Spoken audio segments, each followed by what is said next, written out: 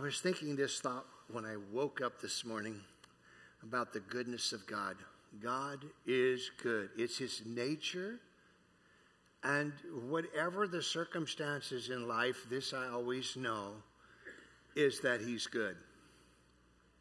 He is love. Love is the very essence of his being. Unlike us, love is something that we take on and assume through relationship with Christ, and it's a process of actually becoming love. But God and Christ and the Spirit, who always have been, have known nothing else but love, and have only known love between them in the Trinity as Father, Son, and Holy Spirit. They cannot be anything other than love and pure goodness. Goodness is not just something that they portray on a good day or at will because, let's think, I think Glenn just needs to experience some goodness today. So, Father doesn't look at the Son and say, hey, Son, Holy Spirit, shall we project some goodness on Glenn today? He looks like he's a good candidate. He just needs an extra dose of goodness. Not exactly how it works, because Father, Son, and the Holy Spirit are love, are good, and they are goodness, and so they are always, that is always radiating out from their being throughout the universe, okay? Very, very important. And sometimes, you know, this thing of trying to totally understand God is honestly somewhat of a mystery, and I know we have tons of scriptures and all that, but it's hard to get our heads around it because we're dealing with an eternal being, and us being finite beings with finite minds, we just never will be able to grasp. That's why the scripture says we know in part, we see in part, etc. We just get little bits and pieces. We get glimpses of. And actually, that's what you have in the Old Testament scriptures. You have the prophets and all the men and women of God in the Old Testament who were getting glimpses of God. So when you read through the Old Testament scriptures, you get glimpses of God here and there. It's like, oh, wow. Wow, that was amazing. But not every story and every event is necessarily the unfolding or the revealing of God's heart. How do we know that? Because it is in sharp contrast and contradiction to the person of Jesus Christ, who actually came as an exact expression and representation of who God is. So,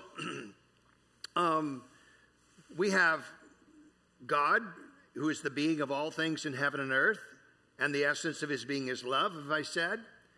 We have God the Father, God the Son, God the Spirit.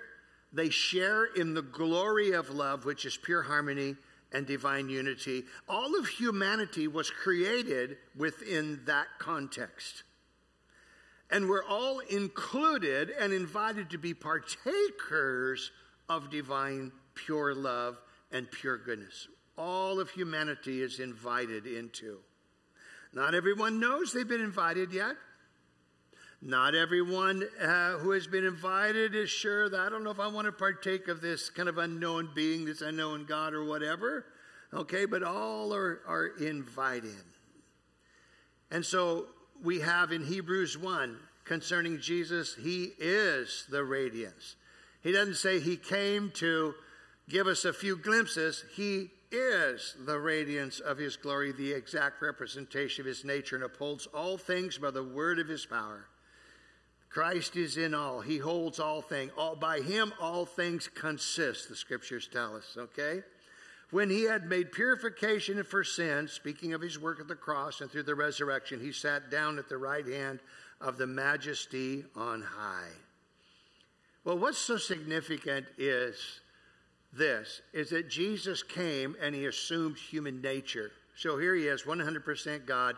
He assumes human nature. What is obvious and well understood by some of us, perhaps some of us not so much. And that's okay because we're all in process of discovery. But in Romans chapter 5, verse 19, for just as through the disobedience of one man, the many were made sinners. How many was many that were made sinners? Let's use another term that Paul used a couple verses earlier, all. all are the many. Every person has sinned. And for the precious little babies that are being born today, or some in the nursery right now, and they're probably in that some are just in that place of pure innocence yet. But at some point, because of their vulnerability, they will sin, okay? Thus, they too will need a Savior. So in contrast, through the obedience of one man, the many will be made righteous. We're talking about Christ Jesus. And who's the many? The same many that sin are the same many. Same exact term. Paul does it. A couple places he uses all and all. All sinned, all will be made alive. And here he uses the many. Okay. Here's something just to make note of, though, that Jesus was not sent in the sinful flesh, but in the likeness of. And there's a scripture of Romans. I think we may have went there last week rather rapidly, and not even going to go there this week. But in Romans chapter 8, I believe it is, he was made in the likeness. In other words, he came in human form, but he took on this mortal nature even as Adam had. But Christ was protected and preserved from corruption by sin that has plagued all other humans since the day of Adam. Okay? Christ was protected by that. Because understand, he was 100% God, so he was pure love, but he takes on human flesh. And so there's this union of pure God or pure love, but he has on human flesh. All right? But, and understand that Christ's nature, human nature, was never separate from his divine nature. He moved as one, 100% God, 100% man, throughout all of his earthly ministry. We do have historically, way back in the early church, where there was some understanding by one of the students of the day that thought that there was this separate thing, that Jesus kind of somehow laid aside his divinity while he was in human form. That was early on in the church world, was considered to be not an accurate reality of it. And so the church fathers as a whole have from a couple thousand years now have said, no, he was 100% God, he was divine, and yet he had human flesh. In his time, though, he was in this place of perfect harmony. Now, one of the things that Paul talks about, the writer, Apostle Paul, in Romans 8, we have it, and he actually touches on in Romans 6, how that we, who had a corrupted human nature because of all of Adam, yet even in our redemption unto Christ, have experienced the newness of life, have been born anew, and yet we can feel the struggle. We can feel the struggle between what the scripture calls the flesh versus the spirit. And sometimes there's a pulling. Sometimes, maybe for some of us, in certain areas, what could be a struggle for another person is not remotely a struggle for you or for me, okay? But then something else can be kind of that weak spot, and there's that struggle, that back and forth. And so to be spirit-minded, to have the life of the Spirit flowing into us, it brings about the peace of God. Always it brings the peace. Instead of that warring and that pulling back and forth, there's the peace of God. And so it's something that we can actually retain. It's something of his peace that we can always live on. We don't have to always live in that tension, that pulling. There's a place of freedom in Christ Jesus that we can discover and step into, okay? And that is a part of the whole process of discovery and maturation process, is learning how to live in 100% peace within our own selves and by the Spirit of Christ Jesus, okay? Jesus at the start was what we will become at full maturity, okay? Jesus at the start was what we will become at full maturity. But we're in process. And I would suggest that it probably won't happen until we actually physically die and face the judgment of Christ, which isn't something, you don't need to fear that, although it should be, there's kind of a holy fear, okay?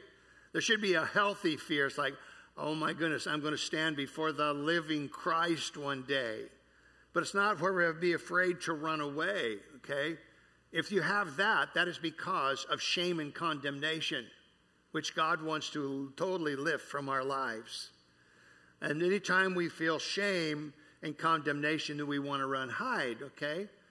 But as we find the grace of God, and we find the love and the life and the healing of His love, then we find ourselves wanting to move towards Him with a sense of awe of His holiness that may cause us to fall on our faces before Him. I know some of you have had those encounters with God. I would pray, actually I pray that every one of us would have more encounters with God, that we have this holy awe, okay, call it fear in the good sense, of His glory and His presence, that we find ourselves on our face before Him. How many of you know that's a good place to be from time to time? Huh? We should always carry that sense of awe. But there are times in encounters. Sometimes in sharing a few encounters that I've had other people ask me, said, well, you know, I've never had that kind of an encounter with God, okay? What I want to say is, do not in any way feel that you're less spiritual because of that at all. Absolutely not. And so for some of us who have had some pretty dramatic encounters, almost traumatic, in the sense into the flesh, it's like, oh God, I want to live through this, you know, kind of encounter. That doesn't mean that that person is more spiritual than the rest. Maybe it's because we're more needy. The fact is that He wants to love us and He wants to show Himself in His glory to us. I think that we always want to be hungry for, always prepared for. And it's a part of my personal history. It's a part of the history of our church here.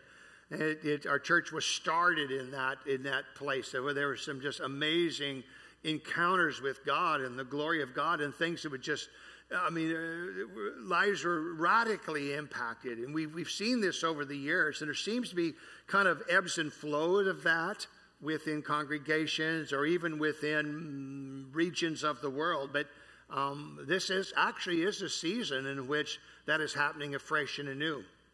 I just was able to hear that even this last week with some of our friends in respective places of the world.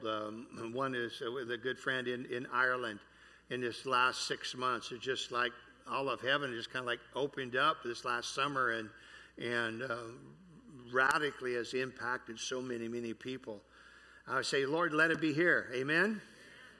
Yeah, we always want to keep hungry for the more. James 1 and verse 13 says, let no one say when he is tempted, I'm being tempted by God. For God cannot be tempted by evil. He Himself does not tempt anyone else. In regards to Christ, while living in as a human, He was pure love. He did not sin. His love was so complete and so glorious that nothing in this world could even begin to be its equal, okay? Although the scriptures do indicate that He apparently had emotions of temptation, thoughts and such, because the scripture does tell us, we have about 3 references that tell us, one in Corinthians, we actually have 2 places in Hebrews chapter 2, in Hebrews 4, I believe, or at least chapter 2 there, where he refers to he's tempted in kind of like manner as we are tempted, okay, by sin or even just trials, and where we find ourselves emotionally drawn this way and then the other way, and can be that sense of turmoil, not necessarily to want to do evil. So when he's talking about temptation here, it's not just about being tempted to commit an evil act. It's broader than that. It goes even deeper than that. It has to do with this disturbance within, the turmoil within, where we're having a hard time finding the peace of God and such.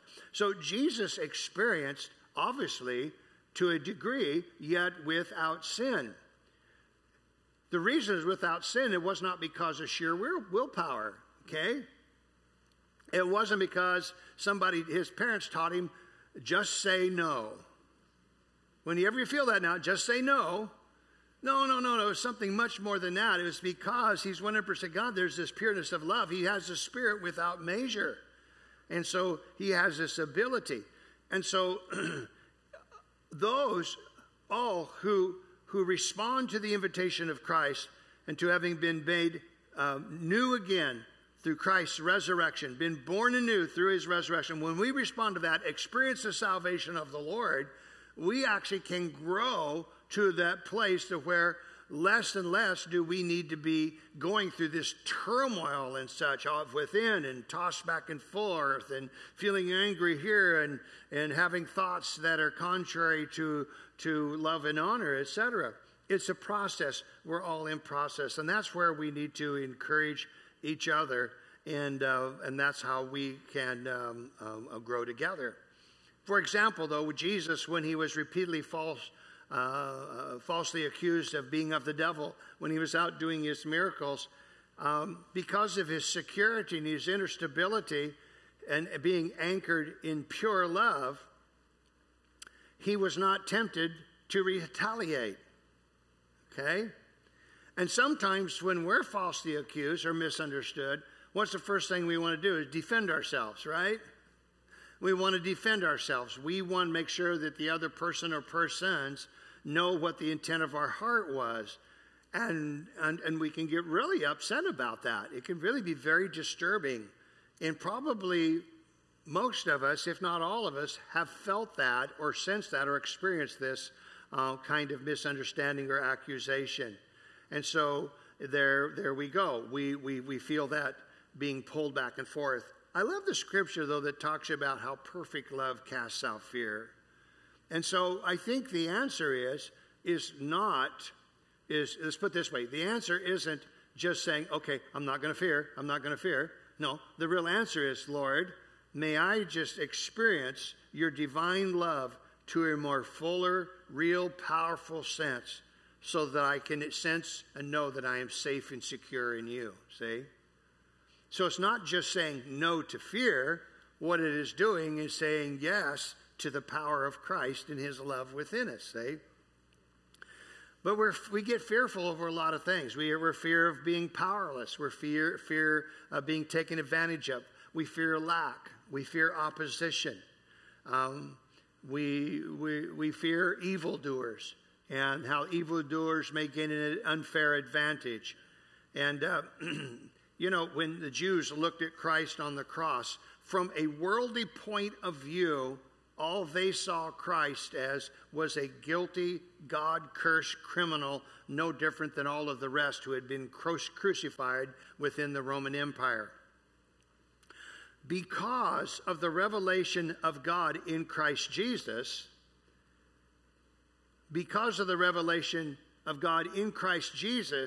by our personal encounters, experience, and through Scripture, we realized something else was going on at the cross. It wasn't just a guilty person hanging there. There was something else going on. We actually see love being revealed through the cross of Jesus Christ when he stoops low, brings himself among humanity to reconcile the world to himself. And so the cross wasn't a reaction to sin in humanity. I really believe this. I think the scriptures give us some insight into this, is that the cross was planned before the creation of the world. When God created humanity, he always wanted to bring humanity into a place of absolute love union with himself. And that could only happen through Christ Jesus. It could never happen by mankind just being good enough. It could only happen through Christ, his Son. And so the cross was planned to bring humanity into the fullness of life and to experience the unconditional, pure, undefiled love of God. So the cross is ugly, and yet it's beautiful through the eyes of faith. At the cross of Christ, God revealed himself. He revealed the truth of his being, a love that he was willing to lay down his life for the sake of humankind. But think about this. We are contingent creatures, and we're in process of becoming fully human and in the likeness of God. Okay? What you never want to do is to demean your humanity. Like if we fail in some area of life to say, yeah, I'm just a silly human. No, you are very beautiful before God. You've been a created loved one, see? And it just simply, we're in process of becoming fully human, becoming Christ-like, becoming God-like. And so the degrees of love in our lives is really contingent upon this continual desire to respond to the love and the life of God. God can actually even become very real to us in his love and his healing power in the midst of trials and tests and affliction. I want to focus for the next few minutes on that area. There's something of a beauty of God that we can experience. I haven't gone through things that are absolutely majorly traumatic in life or have been afflicted in ways that so many other human beings have. One comes to mind like Corrie ten Boom, who was in the Nazi camp and such. And her testimony, her story is like of the grace of God while she's in prison there. And she's watching all these other ladies die all around her, but she's experiencing the grace of God in the midst of starvation and human affliction and in the midst of suffering. And I've read the testimonies of so many people, as have you. And I've listened to the stories of some of you who have gone through some way more difficult stuff than I have. And I'm recognizing that God's love is made real by his grace, even in the midst of facing trials, temptations, and afflictions. And so the question that comes to mind a lot is, what about the evil and the suffering in our world?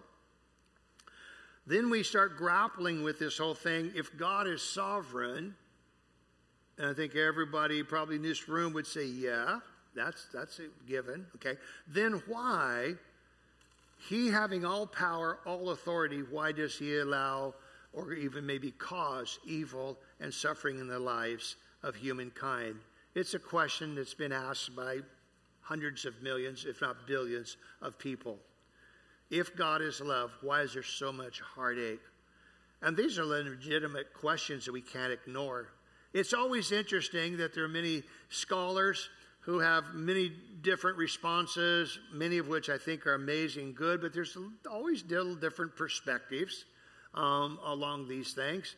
And I don't particularly have, at least I know that I don't have a right perspective on it. Just in my experience and studies and listening to a lot of great men and women in this world who walked with God and such, I would just share some thoughts that, or at least at this point in my life, are my understanding. And so often we've heard it said in the midst of great disasters like national disasters, natural disasters, storms, hurricanes, earthquakes, floods, whatever. Well, God is in control. Or maybe the 9/11 experience. There were some who were declaring that's God's judgment on America because we're so evil and wicked and sinful. So that's what God wanted to happen.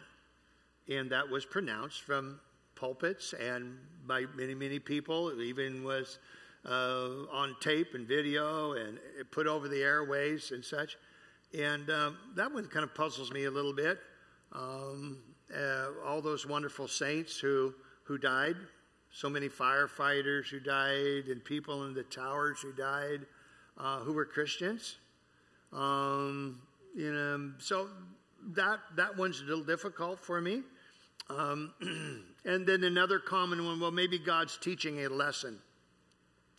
So a car crashes and 2 family members die in the car crash. And the conclusion sometimes is voiced in the opinion of some that, well, God was trying to teach their family a lesson.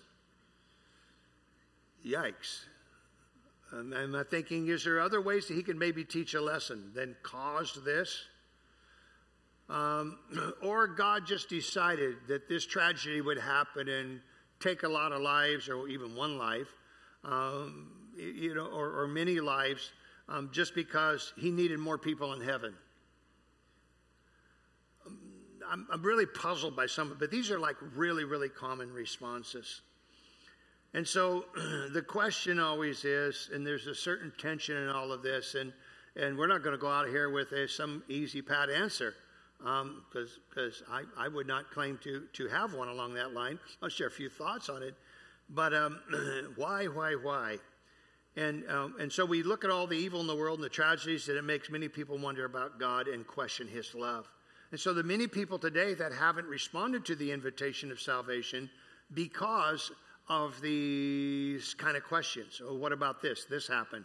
Well, how am I supposed to respond to a God who did this, who committed this terrible, tragic event? He planned it and committed it. That's what one Christian told me. He planned it, and it's what he wanted, and it's for a greater purpose, and so you just have to just kind of deal with it. But that's love. That's God's love. Love always knows best, so he did it. Ultimately, it's going to be for your good. Okay, that's a little perplexing. But I've had many people tell me, when I hear those kind of responses, I don't know what to do with that. There's a lady by the name of Simone Weil, who lived from 1909 to 1943, was known as a French philosopher as well as a mystic. And she said, I'm ceaselessly torn between the goodness of God and the affliction of humankind and the link between the two. Well, thanks. That's a great quote, but that didn't give us any answers today, did it? She's torn like I'm sometimes feel that way. I think the reality is this. I think is that when sin entered the cosmos through the fall of Adam and Eve, I think this is pretty much a given, isn't it, that it brought about disorder among all creation and created beings. There's disorder. Sin has a way of doing that. This corruption, and death entered. It's actually death entered. We could say sin leads to death, which is true, but also death leads to sin. But anyhow, that's a topic for another day. And so you have all of this disorder that affected all of creation. It's interesting, isn't it, that early on in the scriptures we have Adam. How many of you know how many years did Adam live? I couldn't hear that. I believe 838 years Adam lived. Methuselah lived 969, wasn't it? Yeah, something like that. I believe those are the oldest records that we have of that. And ever since then, it's just been kind of dwindling. Well, why is that? Because the genetic pool of humankind became tainted, so we have more disorders. We have genetic disorders that show up with different types of defects and within organs and functions of the human body. I don't think that God doesn't make decisions for any disorder in created beings. It's a part of that ongoing consequence. And I know then we go, well, it's not fair, is it? And you're right, it doesn't feel fair. It's like because Adam and Eve, thanks a lot, guys, So now we have genetic disorder. I mean, I could be doing 1,000 years of this wonderful life. Well, if they hadn't sinned, it wouldn't be as difficult, though, right? And 1,000 years could be like totally awesome. But now, for some of you, you're thinking 1,000 years, I wouldn't want to live that long in the chaotic world that we're in, I've heard of somebody the other day say, I don't even want to live till 100 with all the chaos in our world, see? Well, we get it. But God, know this. Now, let's just remember this. So, love knows nothing but beauty and good. That's the very nature of love. And we see that through Christ in all of his earthly teachings and his earthly ministry. So Christ is the focal point of our understanding of how God works. And it's quite clear. For example, in John 9, I think we touched on this last week, but the Jews asked Jesus regarding the man born blind, did he or his parents sin? And I'm trying to figure out the question of the Jews. It didn't even make sense. Like he sinned. If you're born blind, he didn't even have a chance to sin. But anyhow, that's what they asked. And Jesus' response was what? Neither he nor his parents sinned. This is not a result of their direct behavioral deeds, okay? And that's what the Jews were looking at specifically. They had something before God that wasn't right, and now this is God's kind of judgment. This is the result now because he was born blind, see? We have also the genetic pool in the animal kingdom has brought about much imperfections and weaknesses. We have destructive storms. We have volcanoes, earthquakes, floods, etc. We have human beings ever since Adam and Eve who, when we are confused in our minds and all kinds of stuff going on in our world, we make wrong choices at times and wrong decisions and make poor judgment. It is so much of the cause of human tragedies, even accidents on a highway. It's just human mistakes, okay? That doesn't happen. That didn't happen before Adam and Eve sinned. Even had they had cars back then, okay? It wouldn't have happened. But we have it now. And then we have humans who are filled with jealousy, bitterness, and rage. And then it's this whole thing of exercising power over to control. And then there's the abuse of human beings emotionally, physically, that causes much destruction and actually death. Well, why does God sit by passively? The question is, does he really, really care?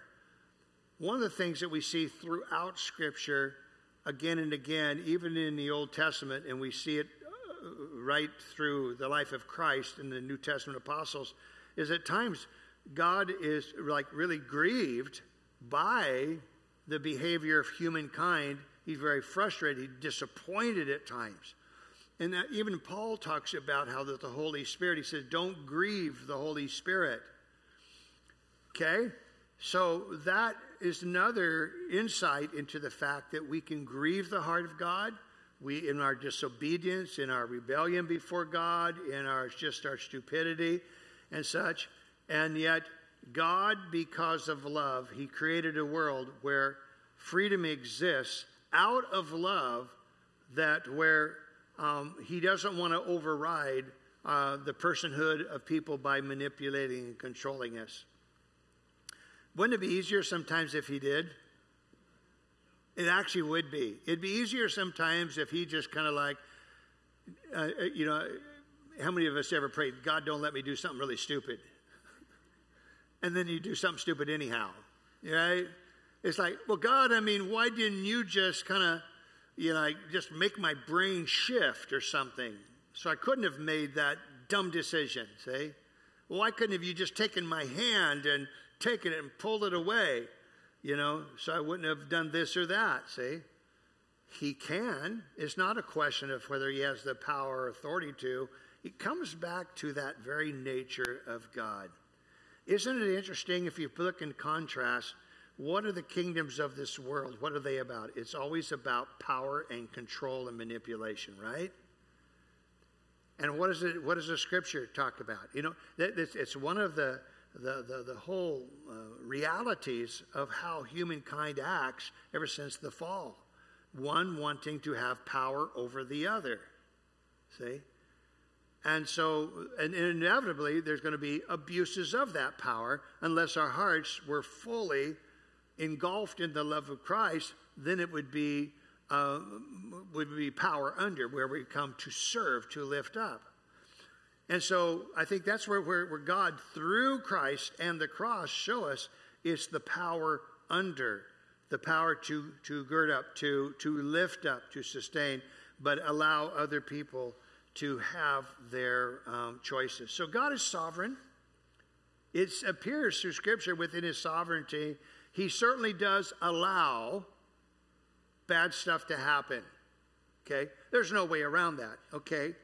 Bad stuff happens all the time in life. Today, there are tragedies taking place this very moment while we're sitting here in our world, okay? Terrible things are happening to humans right now.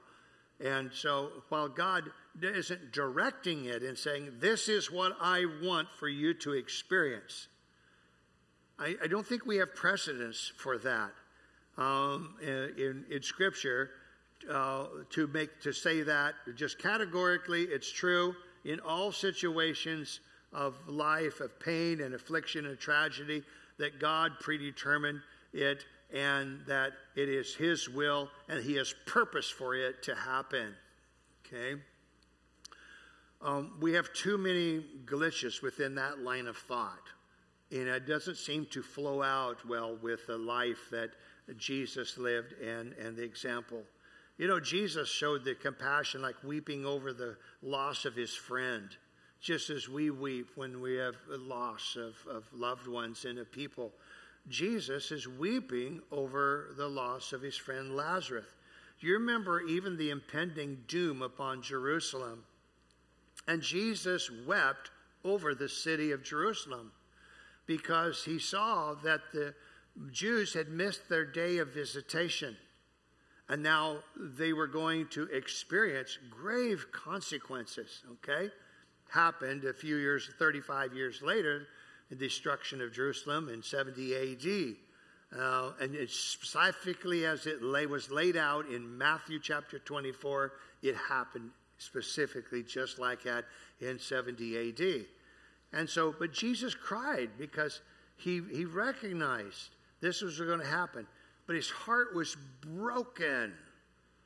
Now, Jesus could have said, okay, yes, I'm 100% God, 100% man, and I'm going to talk with Father about this. Now, we have decided that we will intervene here and that Jerusalem will not experience any tragedies.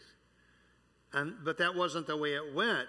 In the bigger plan of God, He came to love the people and wanted to give them opportunity to respond, and they didn't. So in that case, it was the consequences of their own unbelief and such. And so we all have experienced certain things as a result of our lack of responsiveness, or maybe our willful, intentional deviation from that which would please and honor the Lord. So He's grieved. This we know about God. He's a Father. He grieves over sin and the evil that destroy people inwardly, just like a natural father, you know. Jesus said there in Matthew 7, He says it's like a father. If a child asks for bread, is He going to give him a stone? No father in the world would do that. No. And then, of course, He applied that to how much more will He give the Holy Spirit who asks, etc. But it shows the nature of a father. And so Jesus uses that. And so just like in the natural, we grieve over the suffering of our natural children. God grieves over the suffering of our afflictions and such. Here's another interesting scripture, too, that I like. And we'll just touch on it real quickly here. All of creation groans and suffers. Go to Romans chapter 8. For I consider that the sufferings of this present time are not worthy to be compared with the glory that is to be revealed to us. For the anxious longing of creation waits eagerly for the revealing of the sons of God. For the creation was subjected to futility, not willingly, but because of Him who subjected it, in hope that creation itself also would be set free from its slavery to corruption into the freedom of the glory of the children of God. For we know that the whole creation groans and suffers the pains of childbirth together until now. So we have God incarnate, okay? As He sits on His throne, He looks upon all of creation, and all of creation is suffering and groaning. But here's the glory. The glory of it all is that while He identifies with our pain, He identifies with the suffering and affliction of this world, we always have to encourage each other with these words. is that he's never forsaken us. But somehow it is possible to experience sufficient grace in the midst of the trial, in the midst of the affliction. I've seen some people go through some like pretty amazingly devastating things, and I'm like, wow, they're just like filled with grace. And I know I said this a few months ago too. I remember myself saying it, but I've wondered at times, are they just in denial of reality of what just happened in their family? And I'm thinking maybe it'll click in here in a day or two or three or four or a week or two or whatever. And I kind of like noticed like, no, they never were in denial. They were in pain all along, but in the midst of pain and affliction, they're experiencing this amazing grace. And I marvel at that. It's like, and then I ask myself, am I living in that kind of a relational flow of life that if I faced a tragedy similar to this person or that other person, would I experience that same level of grace or something of a similar experience where I could be sustained in the midst of such pain and heartache? And I think that all of us just have to trust. We don't have to strive to get there. I think that we can just have confidence in knowing that we're on this journey, we're growing, we're discovering the grace of God. In Romans 8, chapter 26, then to continue in this, in the same way the Spirit helps our weaknesses, for we don't even know how to pray as we should, but the Spirit himself intercedes for us with groanings too deep for words. He who searches the hearts knows the mind of the Spirit, because he intercedes for the saints according to the will of God. Verse 28, we know that God causes all things to work together for good. Oh, I missed a word. Did I? Let's look. And we know that God causes all the good things to work together for good. No. I read it right the first time, right? He causes all things. Everybody say all. All things to work together for good to those who love God, to those who are called according to his purpose. For those he foreknew, he predestined to become conformed to the image of his Son. And there is the focal point of our attention. Our lives are all about this glorious privilege of embracing Christ and being focused upon being conformed to his likeness. In that process, great fun things happen in life, and we laugh and we rejoice together and we rejoice with one another. But in that process of being conformed to the likeness of Christ, and by the way, that's what this whole walk is about, okay? That was God's plan from before creation, that he set his love upon us before creation and has chosen us in Christ that we would be conformed to his likeness. Our goal is not just to get saved so we can go to heaven and escape hell. That's not the goal. That is not the gospel. The gospel is Christ has laid down his life for you. He invites you to experience his love and his life and be conformed to his likeness. That's an ongoing journey. And of course, in the end, you get to spend eternity with him, of course. See, that's just kind of a given, okay? And so our focus is this. If we get focused upon the afflictions, we get focused upon the trials, and what about this, what about that, and we start trying to figure this out, I think we have to be okay. Our goal in life, and nowhere is to try to get answers for everything. If within the thinking of the wisdom of men, and you have even the Greek philosophers and such, they're trying to philosophize and all this and try to figure God out, you know. And you can get goofy with that and miss Christ and being and experiencing the formation of his life within us. And so I can't always figure it out. And somehow I think there's grace just to be okay and say, I don't understand this one. I was believing God for this. I was believing God for that. And it seemed to be exactly in line with his heart, the scriptures, and what I believed to be his will, but it didn't work out that way. I don't get it. And those times are really difficult. I don't know what to say, they're difficult. And we shouldn't be trying to give answers to another person in those moments. That's not even fun, to do this. Well, it was probably because of this or that, No. That really lacks sensitivity. Because the fact is, if we haven't been there, each one of us will be there probably someday where we have this big question, but why this, why that? And somehow by the grace of God in those times, may we find the grace sufficient, even as Paul did when he had a messenger of Satan sent to him with the thorn in the flesh. Now there's conjecture on what the thorn in the flesh is. Some people think it was physical illness, it was his eyes or whatever. And others say, no, thorn in the flesh was a term that was used figuratively anytime there was kind of a torment. It's actually a term that was used in the Old Testament. And but the point is, it was sent of Satan. And he said, I prayed 3 times that God remove it. And he said, the only answer I got was, my grace is sufficient. It's like, okay, God, I don't get that one. Why wouldn't you want to just remove something from me if it was sent of Satan? Somewhere in the mix of all of that, sometimes God is at work in a way that we just can't always understand this side of heaven. I am convinced, it's for myself anyhow in my heart, that God does not direct evil and destruction, but God acts by a proactive influence of love. And he administers his love in his life, okay?